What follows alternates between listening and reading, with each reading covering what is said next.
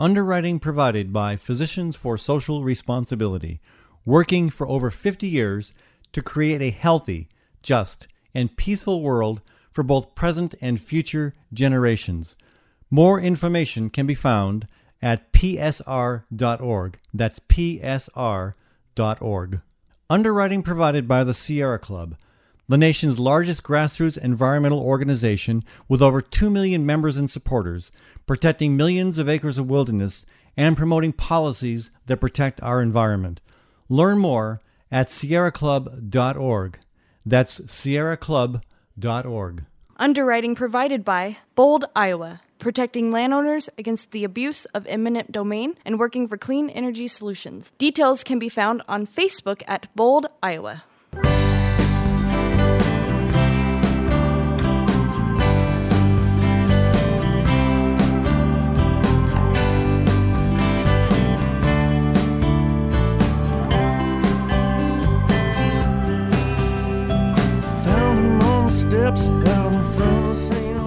Hello, folks. Welcome to the Fallon Forum. Ed Fallon, your host here, as we broadcast live from the cultural and culinary crossroads of America. That would be Des Moines, Iowa. We're broadcasting from the studios of La Reina, 1260 AM and 96.5 FM in Des Moines. We're going to be talking with Ashley Vanorny later in the program here, and also Charles Goldman's joining us. It should be a great conversation. I want to take a second to thank our local business sponsors here in the Des Moines Metro. Thanks to Gateway Market and Cafe at 20th and Woodland. That's my grocery store and also a great place for breakfast, lunch, and supper, and they've got a catering service as well. Thanks also to Diversity Insurance, where all your insurance needs get covered under one roof. They're located at 1541 East Grand in Des Moines. Stop in, no appointment needed. Thanks also to Cinco de Mayo Restaurant, authentic Mexican food at great prices and very, very friendly service. They're located on Southeast 14th Street in Des Moines. All right, again, welcome to today's Fallon Forum. And if you're listening here in Iowa or in much of the Midwest, I hope you're dressed nice and warm and that your furnace is working well, because it's darn cold out there. I just saw the wind chill factor of about 20 below. Yeah, that's a nice little nip to it, eh?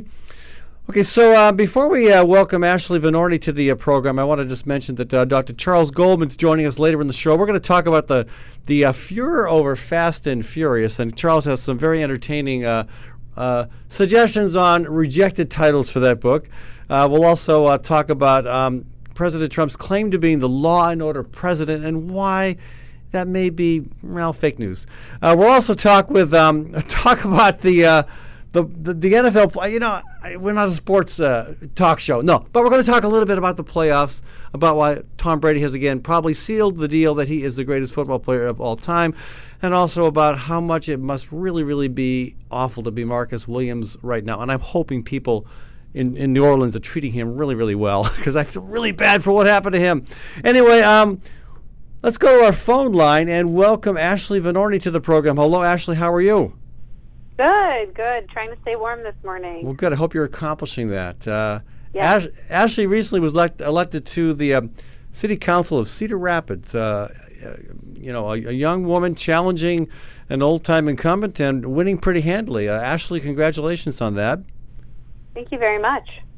And again, what tell us a little bit about the election itself. What were the issues that were brought to the forefront that caused voters to want to change? Well, I think, accountability and accessibility was something that I've said over and over. When I was out canvassing, I had plenty of folks that said nobody's been here in 10 years. That's problematic when you have a 12-year incumbent right. That I was running against. We can't afford as representatives to be apart from our citizens that much. We need to make sure that we're getting out in front of them. And if we're not able to see them when we're hosting meetings, we need to make sure that we're going to them and meeting them where they're at. And that was something that I, took a lot of time and made sure that I did. And people were very respondent to that. Yeah, that's a lot of work too, as you know.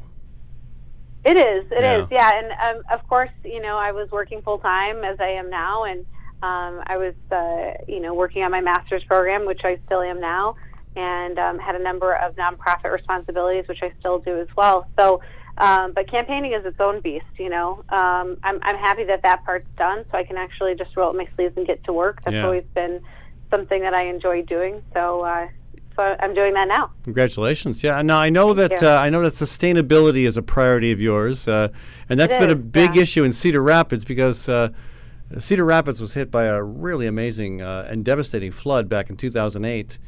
And there's no reason to expect in the new climate era that something like that might not happen again. Sure. Yes. And so I'm always factoring that in the back of my mind. I know recently, as far as flood protection goes, we just passed the $17 million wall that's going to be surrounding Quaker Roads and kind of protecting river waters from that side. And so we're always looking to make sure that we're looking into flood protection efforts. But sustainability is something that comes with, with anything that I do. I'm on the development committee this year, and so that will be something that I'll factor in as well. And right now, I think the biggest thing as far as sustainability goes that we're seeing in Cedar Rapids is converting some of our four-way streets to two-way streets with a road diet, and so that's underway. It's we're not quite done yet. We definitely have some more education to the city and some signage to put up. But I understand why we're doing it. I think that it's going to be a really great thing for our city. Yeah, so that's an expensive project, but people understand why it's important given what happened back in 2008. Well, I'm not sure that everybody understands just yet, but I think that that's part of my onus, right, is to explain why we're doing this.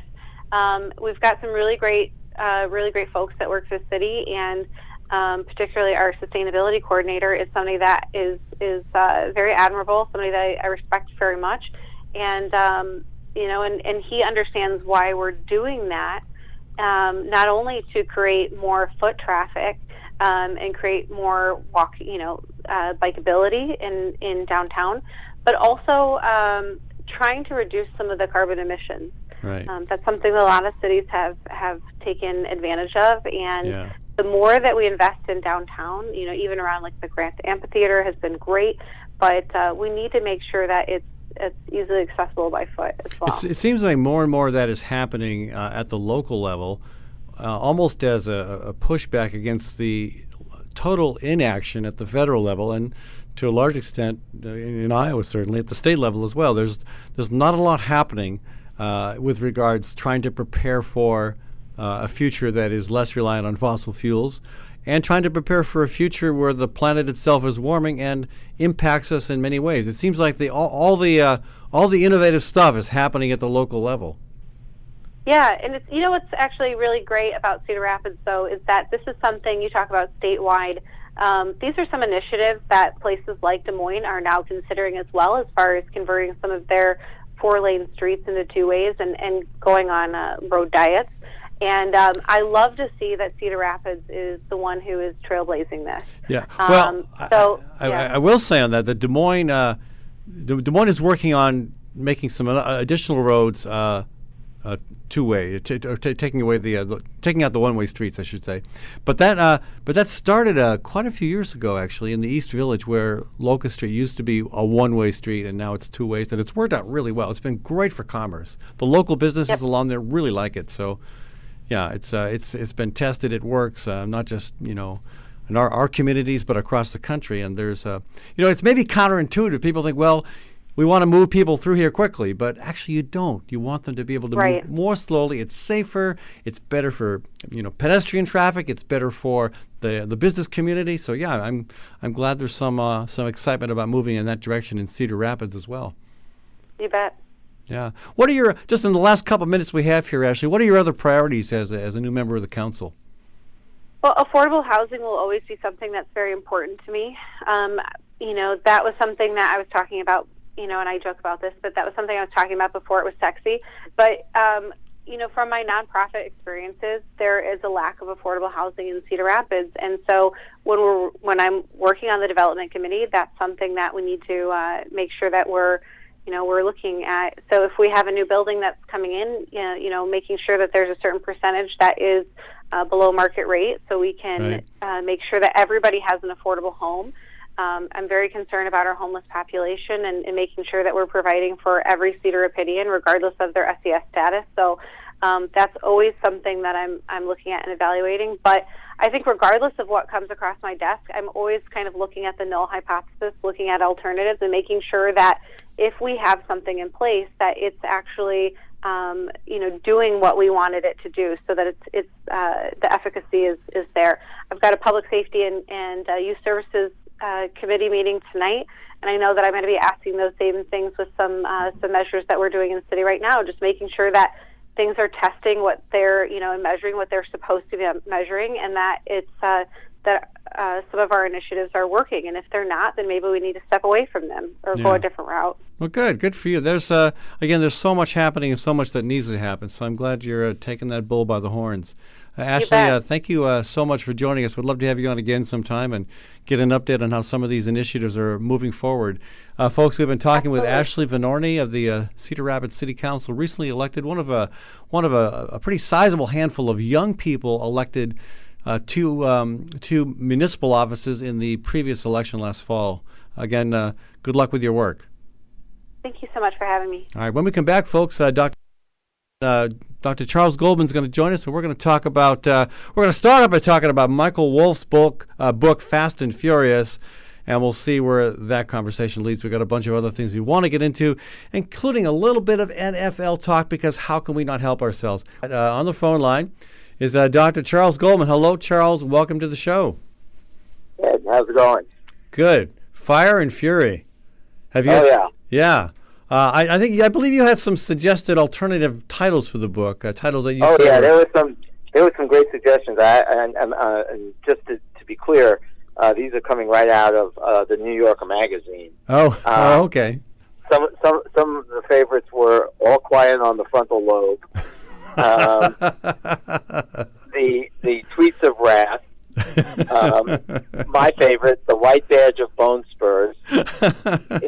For those who remember being forced in elementary school to read the Stephen Crane book, The Red Badge of Courage. Yes. Another favorite on William Golding's book, Lord of the Lies.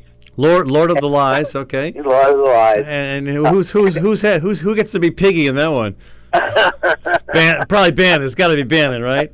Bannon's head on a stake on a beach on a beach right outside of the of Mar-a-Lago there. Yes. Mar-a-Lago. Yeah. Then you have Love in the Time of Collusion, and then my favorite, the Diagnostic and Statistical Manual of Mental Disorders, 6th edition. That, of course, is the DSM-6, which the psychiatrists who briefed the representatives and senators made liberal use of. So, pretty amazing stuff. The biggest problem, of course, with the book is Michael Wolff himself. Right. And I would have to say, reading, fairly long excerpts from it, this is not exactly. It is serious reporting, but it's a fictionalized account. It's kind of like when you go to a movie and it says based on a true story. Right. I would say that. So what parts of it are true? I mean, first of all, let's start with this, just in case we people aren't familiar with the detail. Tell us the gist of the book and what it reveals. Well, I think it simply confirms a lot of things that we already knew about the Trump White House. I think the biggest thing, which is what I had told you a long time ago, was that Trump was running a Saturday Night Live satire of a campaign, and that he really, I truly believe that this is the most rigorously true part of the book, that he was not thinking he was going to win. It was simply a publicity stunt. I mean, when he referred to the meeting room recently where they had the big meeting, the 55-minute televised meeting, as the studio, I think that tells you pretty much how the president sees what his role is. Right. Actor in chief. He's actor-in-chief. He's running a reality show, and that meeting room was his studio. And he talked about the ratings that meeting got. So, I think that's certainly one thing we already knew. I think the other part of the book that is important is to understand that Trump has no ideological convictions whatsoever. That's been clear for a long time. Right. Yeah. But from the book, you clearly see that he is simply going to line himself up with who will give him the most praise. And since the bi-coastal elites have always hated him, and now have more reason to despise him, he has turned, and he's fully within the embrace of the right. And the other thing you get from the book is to understand that there is truly a war on the right. You've got the real nationalistic, almost national front part of the party, which is, the Mercers and the Edelmans and the alt-right people and Bannon. And then you've got the establishment Republicans, that was represented obviously early on by, Rice Priebus, and even hard to believe, Rupert Murdoch. I mean, if you look at the coverage in the Wall Street Journal, the editorial page is its usual odious self, but the news and the reporting in the Wall Street Journal is hardly friendly to Trump. Right, and you would expect. I mean, historically, they love their Republican presidents. That's correct. Yeah, and it's sort of interesting because there's this whole discussion about the S-hole, statement, and I actually kind of agree to some degree with Graham Paul, which is saying calling him a racist doesn't help things. He doesn't, because something, he doesn't see himself as a racist. He doesn't see himself as a racist because he's simply tacking to people who are racist. Right, and Ivana Trump on the news today said the same thing. He's not, his former wife. He's not a racist. No, he is whatever you want him to be. As long as you love him, exactly right. That's correct, and that is really where he's coming from.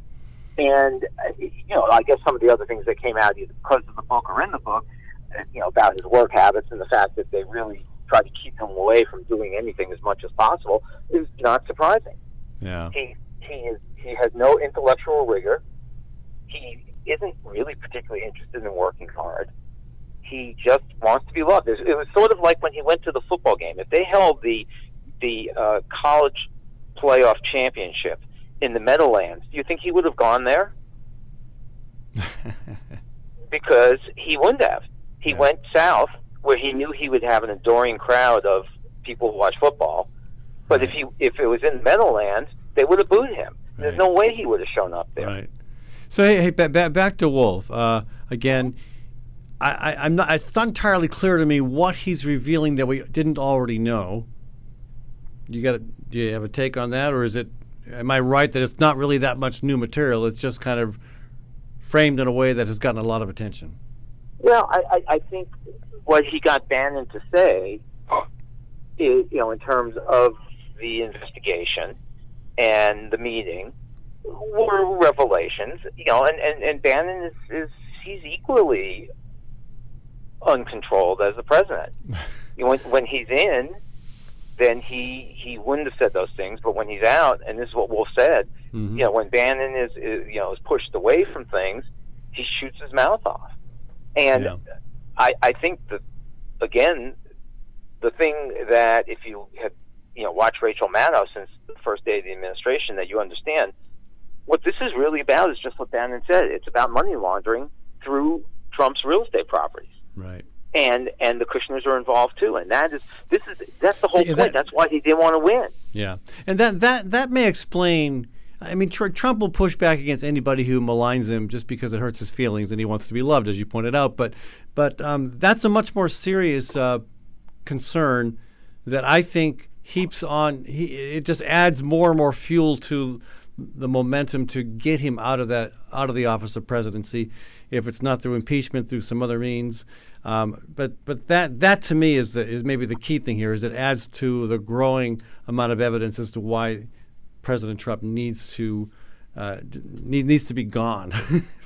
So many people I think feel that, and And I think this is another piece that will, fuel that argument.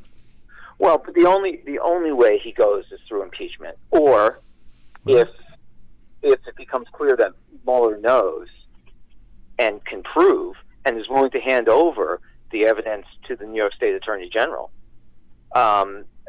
then he might resign. He might resign to protect himself or his family, and he'll claim health as a reason. That he's stressed out from all the hard work he's been doing for the American people, and he's not golfing. And the 25th Amendment thing is a fantasy. That's not going to happen because you still need 2/3 votes on both sides if the president refuses to step down. Right. On both sides of the legislature. It's not going to happen. Impeachment won't happen, obviously, because I don't believe the Democrats are going to be able to regain enough seats in the Senate to have a controlling interest in the Senate. I do think if the Democrats take the House, they will impeach him. I think that's a real possibility, given the lay of the land. Yeah. I think that's a real possibility, Yeah. but I think it'll end up the same way it ended up with Clinton, where the Senate will not vote to convict. And we got to. Yeah. Go ahead. Yeah, but again, I think the main issue here is what Mueller knows and what Mueller, they can disband the investigation, and Mueller clearly will be handing everything over to the New York State Attorney General, and this is why Trump has been manipulating who is the, federal attorneys down in the New York district. But he can't. But that still won't stop the New York State Attorney General, who he despises and who despises him. Right. So I think that's the only reason. The other thing I would take away from the book is that this administration is so inept that we're actually lucky they're so inept, because as bad as the things they've been doing, it could be worse if they actually knew what they were doing. Well, and speaking of which, we got to move to a short break here. But speaking Sure. of which, this nuclear scare in Hawaii. I want to talk about that when we come back and reflect on what the president might have known, should have known, what could have happened if I just want to reflect on that a minute. The incident by itself, but also bringing in concerns about the president's mental stability. Anyway, we'll talk about that when we come back from a short break. Underwriting provided by Physicians for Social Responsibility, working for over 50 years to create a healthy, just, and peaceful world for both present and future generations. More information can be found at psr.org. That's psr.org. Underwriting provided by the Sierra Club, the nation's largest grassroots environmental organization with over 2 million members and supporters, protecting millions of acres of wilderness and promoting policies that protect our environment. Learn more at sierraclub.org. That's sierraclub.org. Underwriting provided by Bold, Iowa, protecting landowners against the abuse of eminent domain and working for clean energy solutions. Details can be found on Facebook at Bold, Iowa.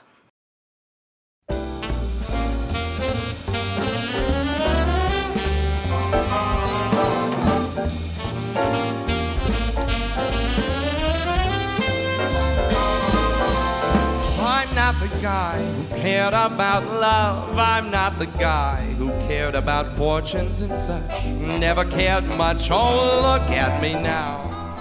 Hey, that's Max Wellman, and we're back to our conversation here on the Fallon Forum. Ed Fallon, your host, broadcasting from a very frigid but still a very culturally and culinarily advanced community in the heartland of Iowa, named as Des Moines, Iowa. Okay, so later in the program, we'll talk about the NFL, because we have to, and because there's Because it involves the Patriots. Because it also involves a guy that I feel really, really, really sorry for, and I hope that he is. I hope people are being really nice to Marcus Williams. Oh, Marcus Williams? Yeah, but let's save that for another time. I want to start by talking about something that gravely, much more serious, very grave. I don't know where you were on was it Saturday when a message came into folks in Hawaii, saying that a ballistic missile threat inbound to Hawaii, seek immediate shelter. This is not a drill. but a friend of mine who lives in Hawaii was in Colorado, and her kids were back in Hawaii. And she's on the ski lift going up to the top of the slope when one of the children calls her and says, "Mommy, I don't want to die." And wait a minute. She's on her way up to ski with her cell phone on? she has her cell phone with her. I don't know why. Okay. So, but anyway, I mean, this was an incredibly traumatic experience for an entire state. For 38 minutes, people thought they were about to be hit by a nuclear weapon. And, you know, as it turned out, it depended on your cell carrier, because it turned out that some of the cell carriers actually never sent the message out. So, I mean, there was absolutely, the system did not work in many ways. So, some were speculating that there might have actually been some indications of a missile being launched, and then there was that somehow was addressed and didn't happen. It's hard to know exactly what the truth is anymore, but I mean, it seems most logically, it seems like there was indeed a human error, but it just, you know, part of me wonders, why has this not even happened? Why has this not happened before? This is so.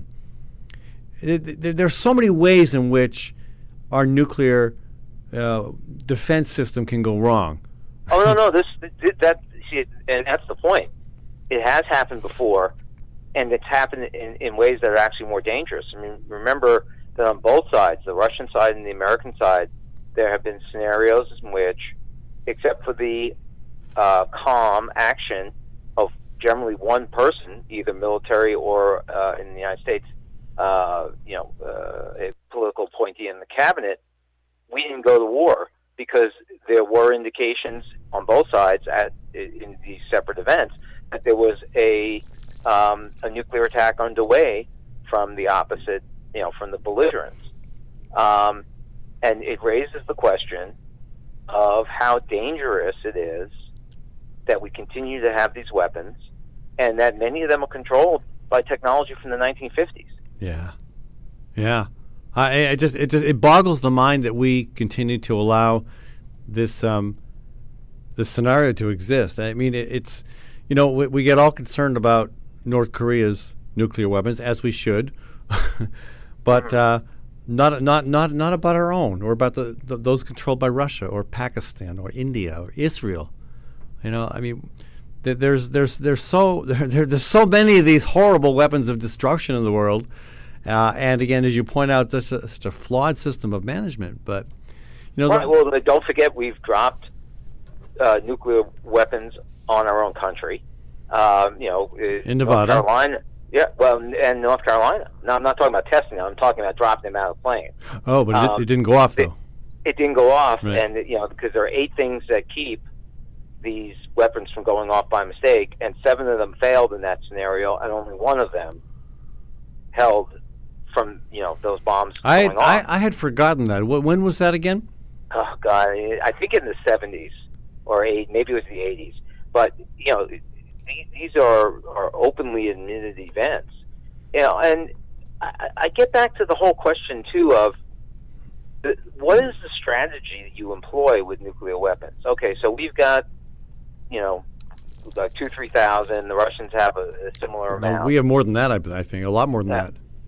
But the question I have, okay, so you see that the other side has launched an all-out attack on you, which again makes no sense, but they've launched an all-out attack, and so you're supposed to decide whether you're going to fire back. And my question is, what do you gain by firing back? I mean, the world is destroyed.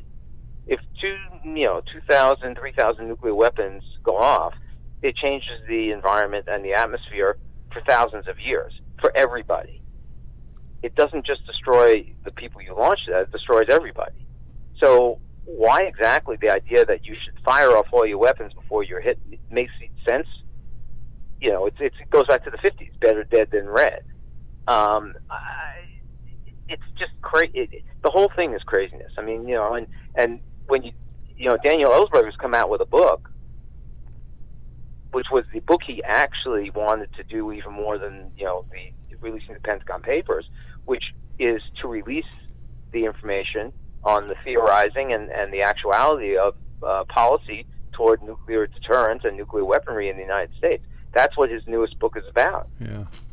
And yeah, it's just, and there's so much logic to what you're saying. And by the way, it is. I just looked it up. We have 77,300 nuclear weapons in the U.S. Okay. Yeah. Right. I doubt the president knows that or where they are, but nevertheless. Because remember, he didn't know what the nuclear triad was when they asked him in the debate before the election. Right. So, yeah.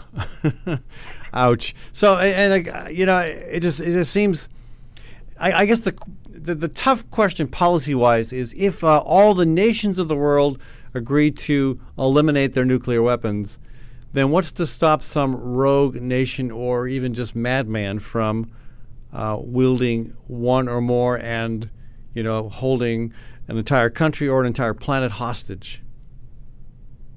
Well, let's not forget that North Korea acquired nuclear weapons because of the unwillingness of various administrations to negotiate them away. And as it turns out now, with documents and things that are coming out, a lot of that had to do with nothing more than the desire to push the missile defense contracts in the United States. Right. And the administration that was most guilty of that was W's administration. And that Kim Jong-un, and his father, their interest is in just making sure that they're not going to get invaded. And they were willing to trade away the nuclear weapons for a guarantee from the United States of that. But no, it's just like when Cheney said, recycling is a virtue, it's just not good policy. We have created the situation where these rogue nations feel they need to have some modicum of nuclear weapon to keep us from invading. But that only explains the 6 to 8 nuclear weapons that Korea has. I mean, then you still have to address the 15,000 that the U.S. and Russia have, and the couple hundred that England, France, China, India, Pakistan, Israel have. It's a tough. I mean, it has to happen. We have to get rid of these. Mm-hmm. It can't just come back to, hey, what are we going to do about the rogue nations? Right. Because now, as we've seen, accidents and mistakes are so. There's so many things that can go wrong, and I totally had forgotten about that nuclear weapon that fell in North Carolina, and that seven protective elements went wrong. Only one of them saved a horrible catastrophe there. So, right. I mean, how long before something like that happens? Or again, all right, bring it back to Trump, who again, many of us feel is unstable. What's to stop Trump from someday saying, I'm so disgusted with maybe it's not North Korea, maybe he's got some other country, some blank whole country that he's suddenly really, really mad at, that he wants to do something about. I know there are checks and balances, but again, no, there really aren't. That's the problem. Well, I know, but I know, so he could do something crazy. Yeah, I think that is legitimately true. And no one knows what would happen if, out of the blue, he were to say to General Kelly, bring me the briefcase. I'm taking out Haiti. The assumption would be that someone along the line would say, no, I'm not going to do that. But I think it's something that is a bit of a fear, because we don't know. I mean, as the system stands, these mechanical or electronic issues could lead to this. But having somebody who does appear to be unstable in the presidency just adds to that concern. Yeah. And he's somebody who is unstable enough where they might not just say, well, a bomb on Haiti. They might just say, take out the entire Russian, Russian Republic. Wait a minute. No. This administration would not be bombing Russia. We know that. So okay, Russians, maybe China, because they're trying to, I don't know. We're gonna show you your currency manipulator. Yeah, that'll teach them to manipulate their currency. That's right. I don't know. I mean, I don't know how to answer that. I think it is one of the more compelling arguments to make the numbers of weapons we have at the minimum possible, and we are beyond what we need at thousands. Yeah, and I would argue that we don't need any, and we can't afford any. Even one is going to be problematic. You know. Well, the other thing is we concentrate so much on nuclear weapons.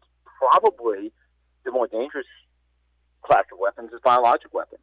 And good point. And certainly the infectious biologic weapons, because they'd be almost unable to source whose weapons they were. You don't need a very sophisticated mechanism to spread a biologic weapon. And it's really strange because the weird thing is we're talking about something very fearful, and we're talking in the age of American carnage. But in point of fact, as some of the things we might get to today or not, this is the safest time to be alive as an American, both in terms of internal crime and also death due to disease and death due to war. Yeah. So we're actually living in probably the safest time humanity has ever experienced, but we're all afraid. Well, it's because the stakes are so high. If for some reason some of the potential threats are realized. That's correct. And this thing, which was apparently that somebody double-clicked something that was only supposed to be single-clicked, highlights just how tenuous that safety can be when you're talking about nuclear weapons. Yeah. And we have no idea what the president was told. I mean, I can't from the news figure out what he knew about it and what his reaction was. My biggest concern is that it might have interfered with his golf game. Well, that's probably the biggest thing that was a problem. Yeah. Because they probably, it was just like, they didn't want to stop President Bush from reading that book to the elementary school kids. They certainly didn't want to pull Trump away from the golf course. And at least President Bush was doing something that benefited someone other than somebody himself. else. Yeah. That's true. All right, so back to our conversation again. Dr. Charles Goldman joining us on the phone here. There are people who don't like the NFL, and Charles and I are probably in that group. We have a lot of problems with the NFL. Oh, absolutely. And yet here we are talking about the NFL, partly because Tom Brady is the most incredible human being. Well, maybe not human being, but he's a pretty darn good human being and an amazing player. But it was expected. I mean, they won what, like 35-14? Yeah. And one of those touchdowns was like sort of a gimme in the last minute of the game. Yeah, and I mean, the truth is, if you'd put Tom Brady and maybe one other guy, say Gronkowski on the field, they still would have beat the Titans. It would have been a lot closer, but it would have been a lot closer. But you had that's all you really needed to beat the Titans was Brady and Gronkowski. But I'm looking at the game in New Orleans. Amendola, who had 10 catches that. Well, that's true. That's true. Okay, one or the other. Anyway, I'm looking at the Vikings and Saints game, and my heart goes out to. At least you got to watch it. I actually was out and about, so I was listening to it on satellite, and unfortunately, I had the Minnesota broadcast feed. I mean, talk about being homers. It was nauseating. Yeah. Yeah. So. And then, because that's the call you probably heard on TV, when you see it on the news with that last play. Yeah, well, it was. I mean, it should not have happened. New Orleans should have won that game. But I tell you, I feel really bad. I guess the only maybe the only worse person you could beat today than Marcus Williams would be a Haitian janitor at Mar-a-Lago. But I mean.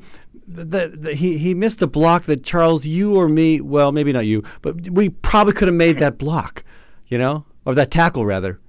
It was a gimme, and he absolutely missed it, and then took out a teammate in the process. Right. I can't think of too many things that could have went wrong. Worse than that, but I just hope his explanation, I believe, was that he was concerned about getting calls for pass interference. But right, yeah. That doesn't exactly explain what he then did, which was to do nothing. I mean, he went by the receiver, and you're right, and then took out the only other person who might possibly tackle him. Yeah. And obviously, all he had to do was tackle him in bounds. He could have waited for him to catch the ball and tackle him there. And my hope is that in the most violent sport in America today, maybe except for boxing, that I'm hoping that fans and teammates of Marcus Williams give him some compassion, because he doesn't need anybody else to help beat him up. He's got that covered. I'm sure he feels awful. And I'm hoping that people are kind to him. I remember what happened to the Chicago Cubs fan who reached over, touched the ball. And took the foul ball. Bartman. Yeah, and I hope Williams is treated better. Hey, we're out of time, Charles. So you didn't get to hear my theory about, all right, well, we'll have to wait till next time.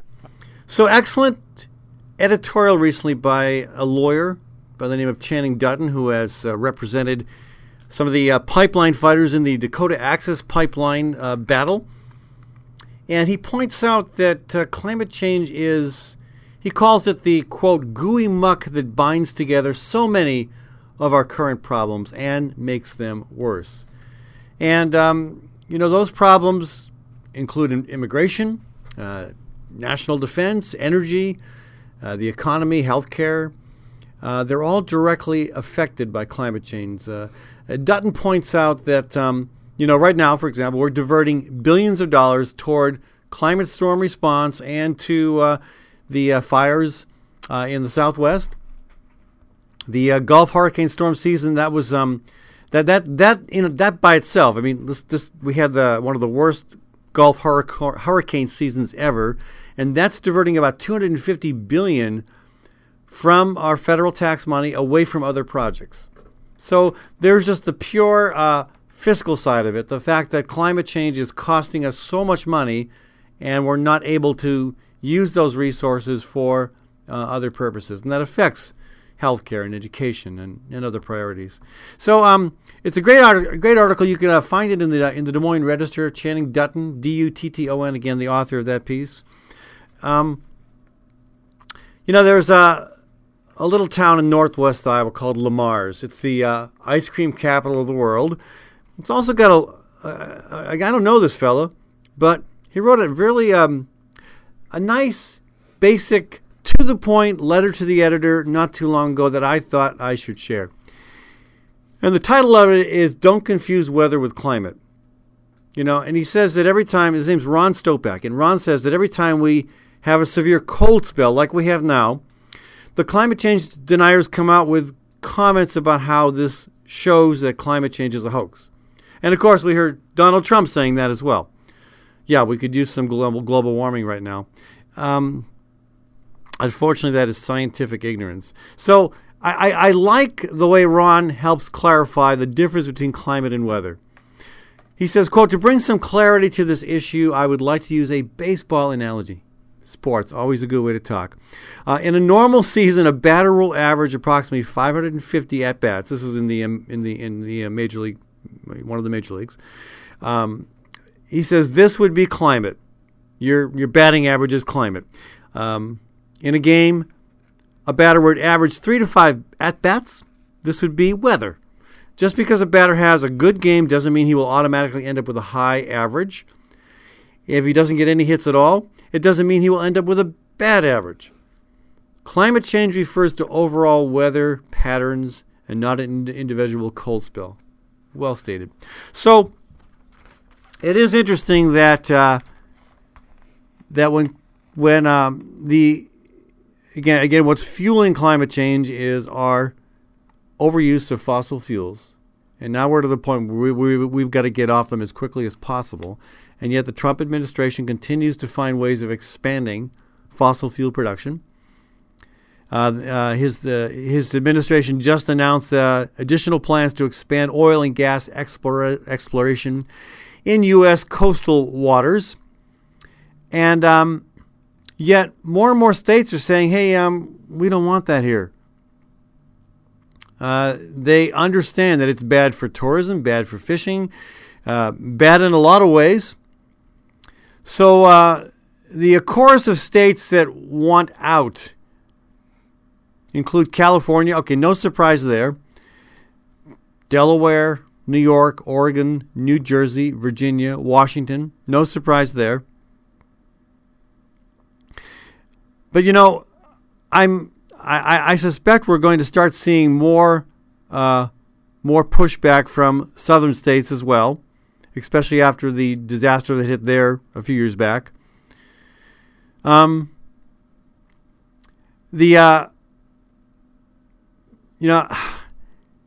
It's really sad to see that we've taken this direction because it seems like President Trump is intent on expanding fossil fuel production in every way possible. Again, one of the first things he did was to approve the Dakota Access Pipeline, which we thought we had stopped, and to reauthorize the Keystone Pipeline in Nebraska. He's also demoted 2 national monuments, and we don't know quite where that leads. But if you start, taking the lands that are in the public trust and finding ways of turning those over to private interests, there's no doubt there's going to be further exploration of gas and oil and other minerals that somebody's going to get rich on, and the public amenities that we all value are going to become degraded. And now we've got the expanded oil drilling in the coastal waters. Of course, all along with that is talk of increased drilling in the Arctic. I don't know how much further he can go. It seems like there's not many more things he can do to further expand fossil fuel exploration. But the pushback is starting. Well, it's been going for a while. It's picking up steam because more and more people's lives are being affected. And this is not a partisan issue at all. There are Democrats, Republicans alike, independents, who are being affected by these decisions. I certainly take the Dakota Access Pipeline or the Keystone Pipeline. Those both run through areas that are primarily counties that voted for President Trump. So, I think we're going to see more and more pushback. Again, a handful of states now, they're saying we don't want offshore drilling off of our coasts.